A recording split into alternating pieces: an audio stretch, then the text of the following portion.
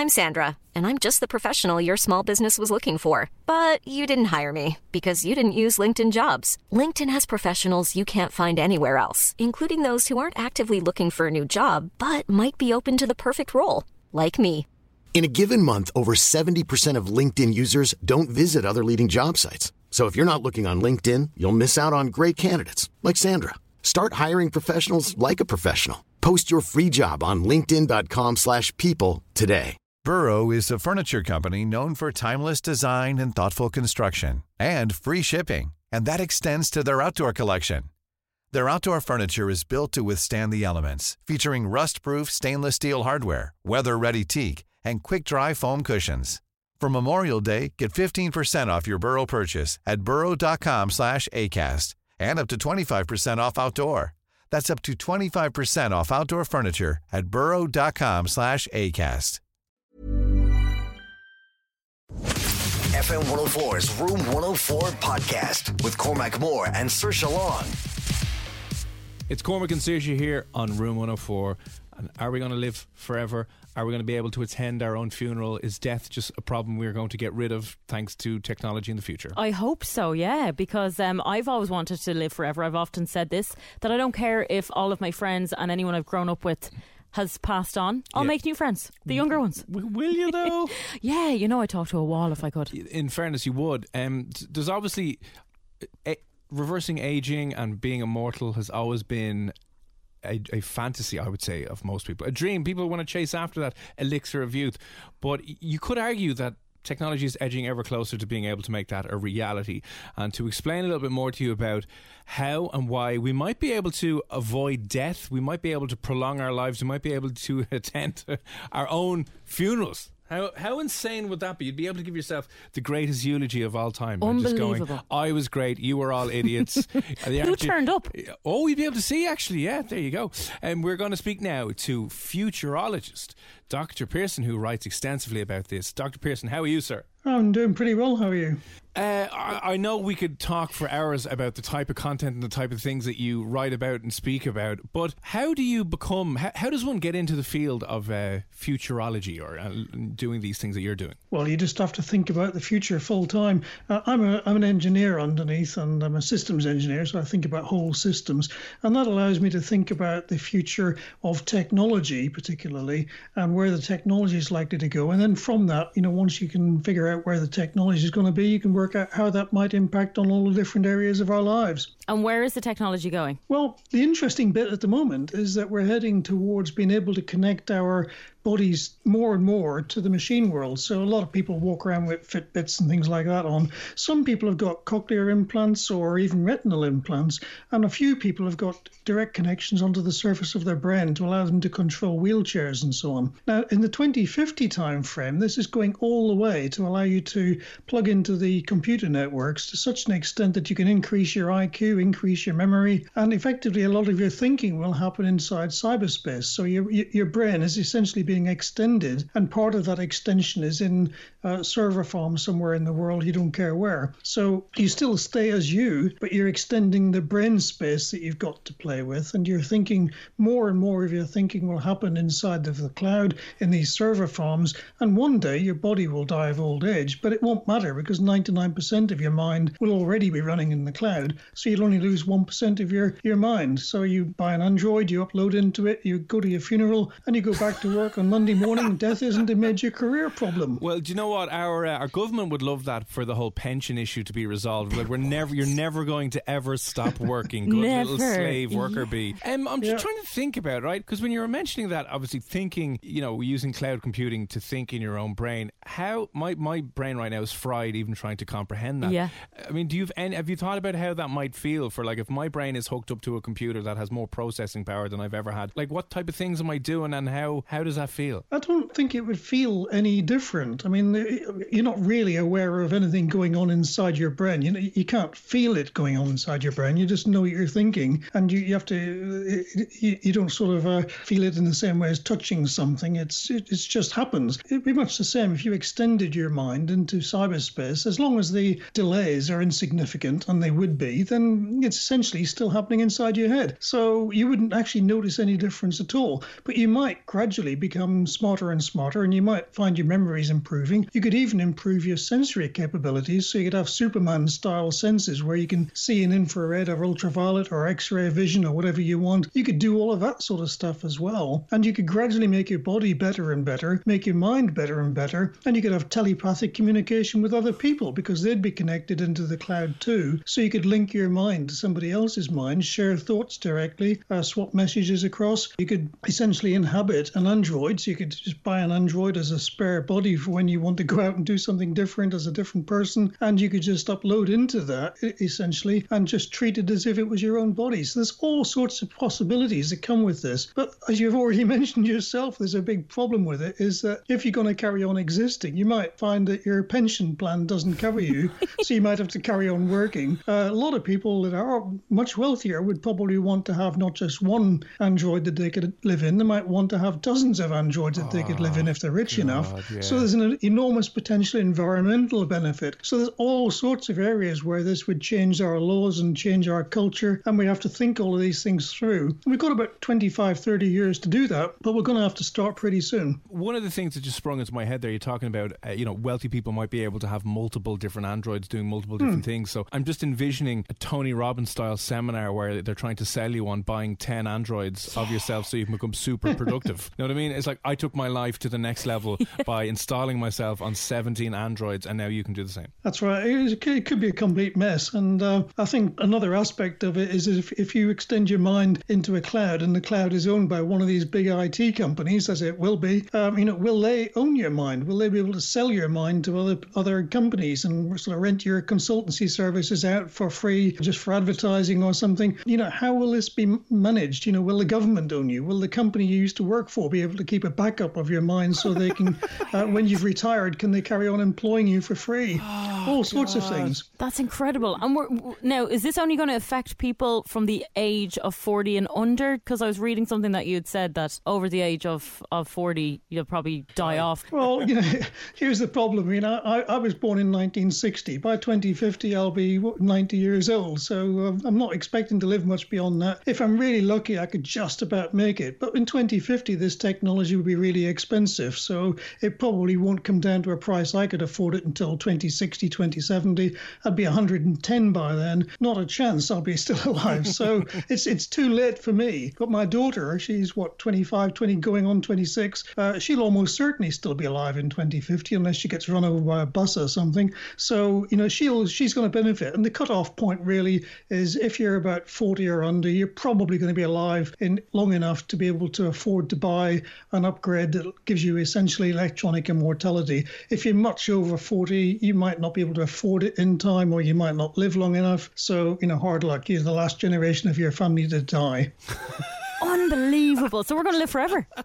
This is great news. I don't know, because there's obviously other impacts if we are all winding up living longer and longer. Like, do you ever think about what's going to happen to the population? So we're at 7-8 billion now. If none of us wind up dying anymore, are we just kind of condemning the earth to be ruined? Yeah, that is a really big problem. The only thing that counteracts that is as the technology becomes available to do that, we're getting smarter and smarter. The AIs are becoming smarter and smarter. Hopefully by then we'll be able to solve all these other problems. We'll be able to make energy, virtually free and unlimited, and be able to make enough food to feed everybody. We'll have enough of everything else, and we'll have plenty of resources because the AI has designed the technology so it hardly uses any to make any particular functions. So we might be able to support a population of, 20, 30, 40 billion people. Who knows? But there still is going to be a limit. You can't put infinite numbers of people because there isn't enough space. You can only have 70 billion people in the world before the density is the same as the UK. So, there are physical limits on how many people you can actually house on the Earth, but we need to go off and populate other planets and that's what I was just space stations. Half of us will have been gone by then. We'll be living on Mars and the Moon. Well, I'm going to find my husband in Mars, the alien. Yeah, you get to hook up with an alien. Yeah. There's two things I want to ask you, because this is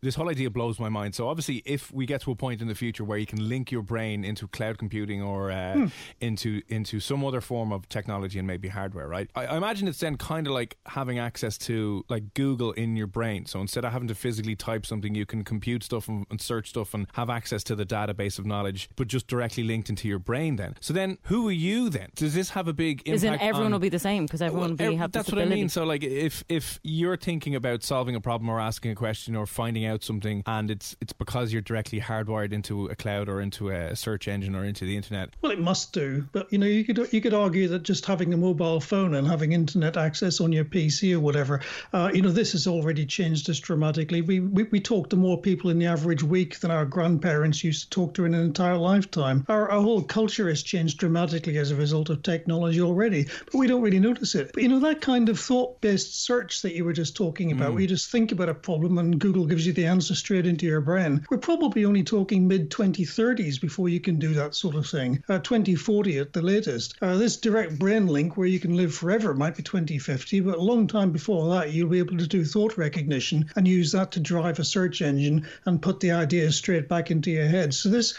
two-way communication with the machine world just by thinking is 2030s or 2040s technology. Right, and the other thing that's screaming at me is you have people nowadays giving out about YouTube, Facebook and Twitter and saying, the thought police and certain things certain accounts are being shut down and, people are tracking what you were saying, whatever. But if our thoughts are now linked to a computer, the thought police now becomes a very, very real thing, doesn't it? And you mentioned if you're thinking the wrong thoughts, because if some of my thoughts were made public on a daily basis, my God, be locked away for years, So where are you lying with privacy and things like that when it comes to the brain-machine link? I'm exactly on the same page as you. If my thoughts were available to the police, I'd have been locked up a long time ago. Maybe that's the solution to population. We all just get locked up and we're not allowed to breathe anymore. You thought a bold thing yesterday, I think there is an immense problem here with privacy. You should have some fundamental human right to the privacy of thoughts inside your own head. Now, I know that the police in Ireland and the UK and probably lots of other countries want to get access to that, and they want to police all these hate crimes, and they keep inventing new versions of those every week. We have to stop that at some point, because if they get access to your mind, they can see every time you're thinking some impure thought. Life would be hell. You've got to have that freedom to think whatever you like, and it only becomes a crime if you actually go out and do that. You should be able to think about murdering somebody because you really don't like them. If you don't actually murder them, it shouldn't be a crime. Just thinking about it, that shouldn't be a problem. We're moving into Minority Report territory, We are.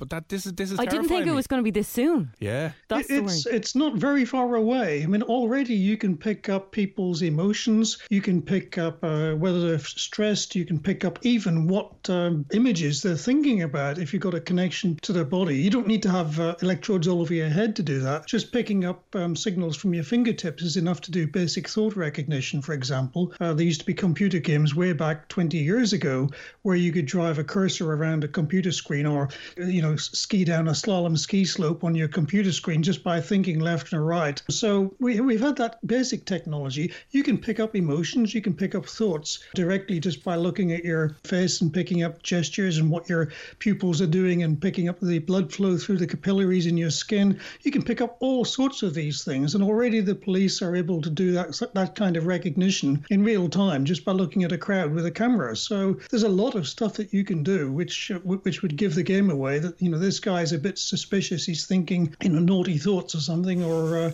if you can do that at a crowd level, and it only takes a few milliseconds for the camera to decide who's the problem, and then the police home in on them, this could really be a big problem. We have to stop that kind of surveillance before it gets to that level, and it isn't very far away. No, because I heard recently in London that they were trialling out facial recognition. Yes. A similar way. I think they may have stopped it because it was wrongly identifying a hell of a lot of people, or the wrongly identified percentage of people was a little bit too high, for want of a better word. But this is like George Orwell's 1984 on crack cocaine. It is. And if you look at the videos recently from China where they're policing the virus, the cameras there are overlaying the temperature of the people on the picture so that the police can identify who might have a fever and who might not have a fever, so they can home in and pick up the ones that might have the coronavirus. Now, that might be a very benign use of the technology, but it's not very different from picking up who are the people thinking these hate crimes in the crowd. And then if you go just too far down that road, it's who's thinking about stealing something from that shop, or who's thinking about cheating on the tax return, or who's thinking about speeding. Where will it stop? It won't. Is that the only thing that will wipe us out? Illness? Oh, well, I don't like to spin doom and gloom, but every year some new technology comes out which allows you to kill the entire population of the planet in new ways. So if you go back to about 2000, you could have had a nuclear war, you could have a comet strike or, global virus or something.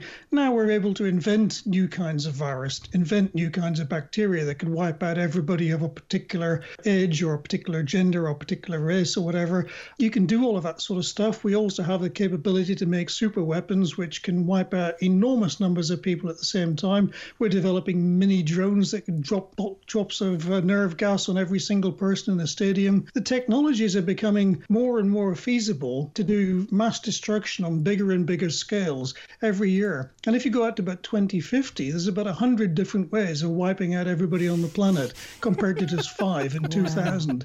So if you think the probability of these is pretty much the same as a nuclear war each, you end up with an extinction estimate of about 2075 or thereabouts. So we have to get some handle on how to deal with new technologies and not make them into weapons and not figure out how to kill each other with them. If we can solve that, then we might live for millennia. If we don't, it could be a very short future. Dr. Pearson, I've now developed a phobia of going outside. Yeah. So and being alive in 2020. Yeah.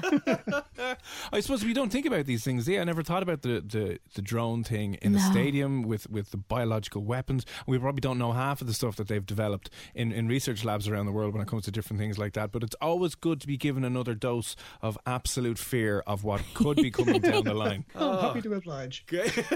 God. I'm still excited though. Did you not hear what he just said? Yeah, I did, but I also heard that I could live forever. Yeah, and good. I can make myself more intelligent, which is always a good thing. Are you getting swap bodies? Are you getting a new fancy Android? You get some updates? Yeah. So those are all good things. Again. On the balance of everything, Dr. Pearson, right? You are a futurologist who spends your time thinking about the future of technology, where it's all going. Are you optimistic or pessimistic? I'm generally optimistic. I think the future isn't going to be a utopia, but it isn't going to be a dystopia either. I think if you go to any arbitrary date in the future, it'll be a little bit better than today. We'll have some new problems for sure, but we'll also have got rid of a lot of problems we have today. And we're not heading towards a utopia, but it'll be gradually better and better and better as you go into the future. So I'm generally optimistic. There are plenty of opportunities to screw it up completely, but by and large, we always pull back from the brink just in time. So I'm confident we can carry on doing that. Now, we like living on the edge. There you go. Now, are you only confident because you won't have to deal with the nuclear drone fallout in 20 or 30 or 40 years' time, and we'll be here going, no, the bio mosquitoes with the new super coronavirus. We should have listened to Ian. Should have listened to our doc back in the day. Okay, well, I could sit here and I think most people could listen to you talk for several hours on end, but we unfortunately haven't got time. I know you write regularly and you do a lot of stuff online. If someone's listening right now that wants to read more of your work and get more of your thoughts, where's the best place you direct them to? My blog is timeguide.wordpress.com. Timeguide.wordpress.com. That's the one. Listen, Dr. Pearson, that was fascinating, mind-blowing, terrifying. All at the same time. All at the same time. It's been an absolute pleasure speaking to you, and who knows, we might chat to you again soon. Great fun. Thanks very much. Cool fact, a crocodile can't stick out its tongue. Also, you can get health insurance for a month or just under a year in some states. United Healthcare short-term insurance plans, underwritten by Golden Rule Insurance Company, offer flexible, budget-friendly coverage for you. Learn more at UH1.com. Sick of being upsold at gyms? My guy, you're currently a base member. For $90 more, I can upgrade you to our Shred membership. For $130 more, you'll be a Swole member. And for just $300 more, you'll reach Sweat Platinum. At Planet Fitness, you'll get energy without the upsell. Never pushy, always free fitness training and equipment for every workout. It's fitness that fits your budget. Join Planet Fitness for just $1 down and $10 a month. Cancel anytime. Deal ends Friday, May 10th. See Home Club for details.